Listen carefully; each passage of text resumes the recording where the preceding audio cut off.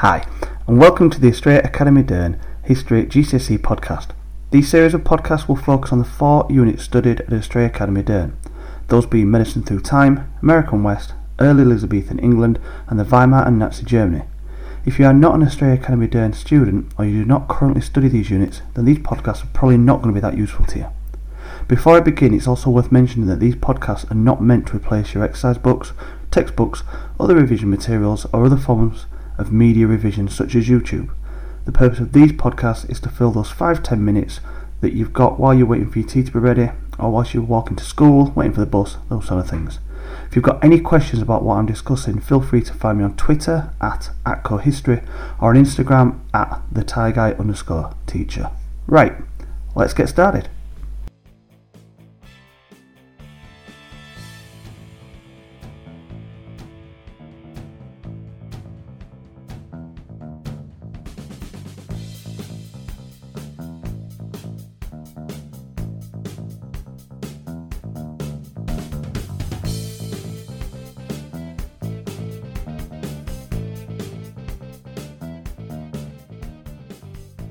So, this is the final episode from the 19th century, or the industrial period, as I like to call it, and this one will focus on what the government did to improve the health of their people. This is what we call public health.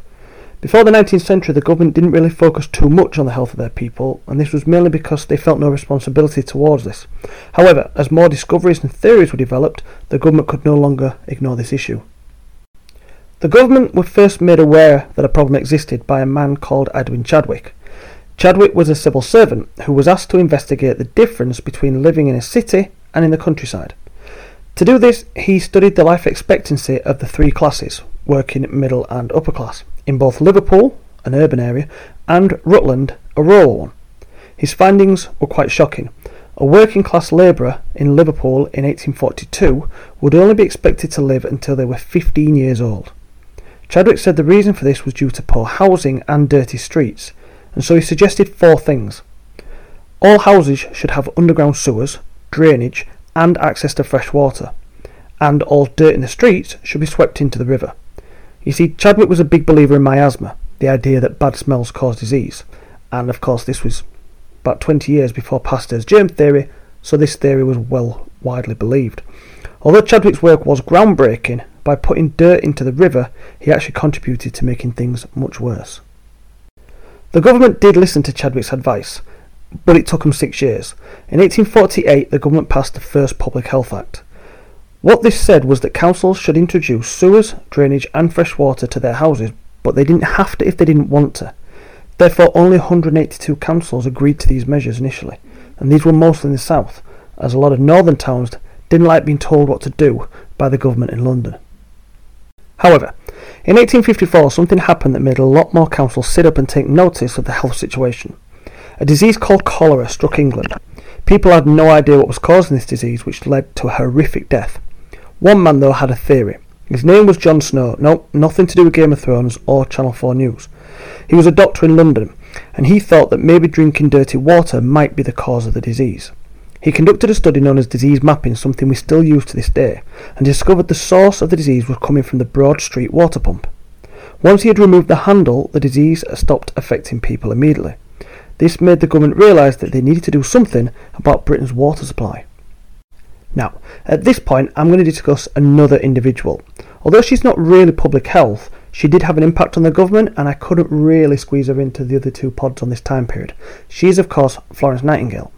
Now, Nightingale led a small team of nurses to work in the Crimean War in the 1850s, and through general hygiene and cleanliness, she was able to reduce the death rate of the injured soldiers in her hospital to just 2%.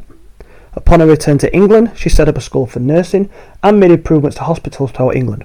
In fact, if you want to know more about Florence Nightingale in a little bit more detail, the BBC have a really good podcast out at the moment on their homeschool history, totally devoted to her, and it is worth checking out. So, cholera, Nightingale, the discovery of germs by Pasteur, all had an impact on the government. So, in 1875 they reviewed the Public Health Act, and this time they made it compulsory. You would think this would solve a lot of the problems. However, 25 years later, at the turn of the century, the infant mortality rate, so that's how many babies don't make it to their first birthday, stood at 16.3%. In comparison, in 2017, the rate was just 0.38%.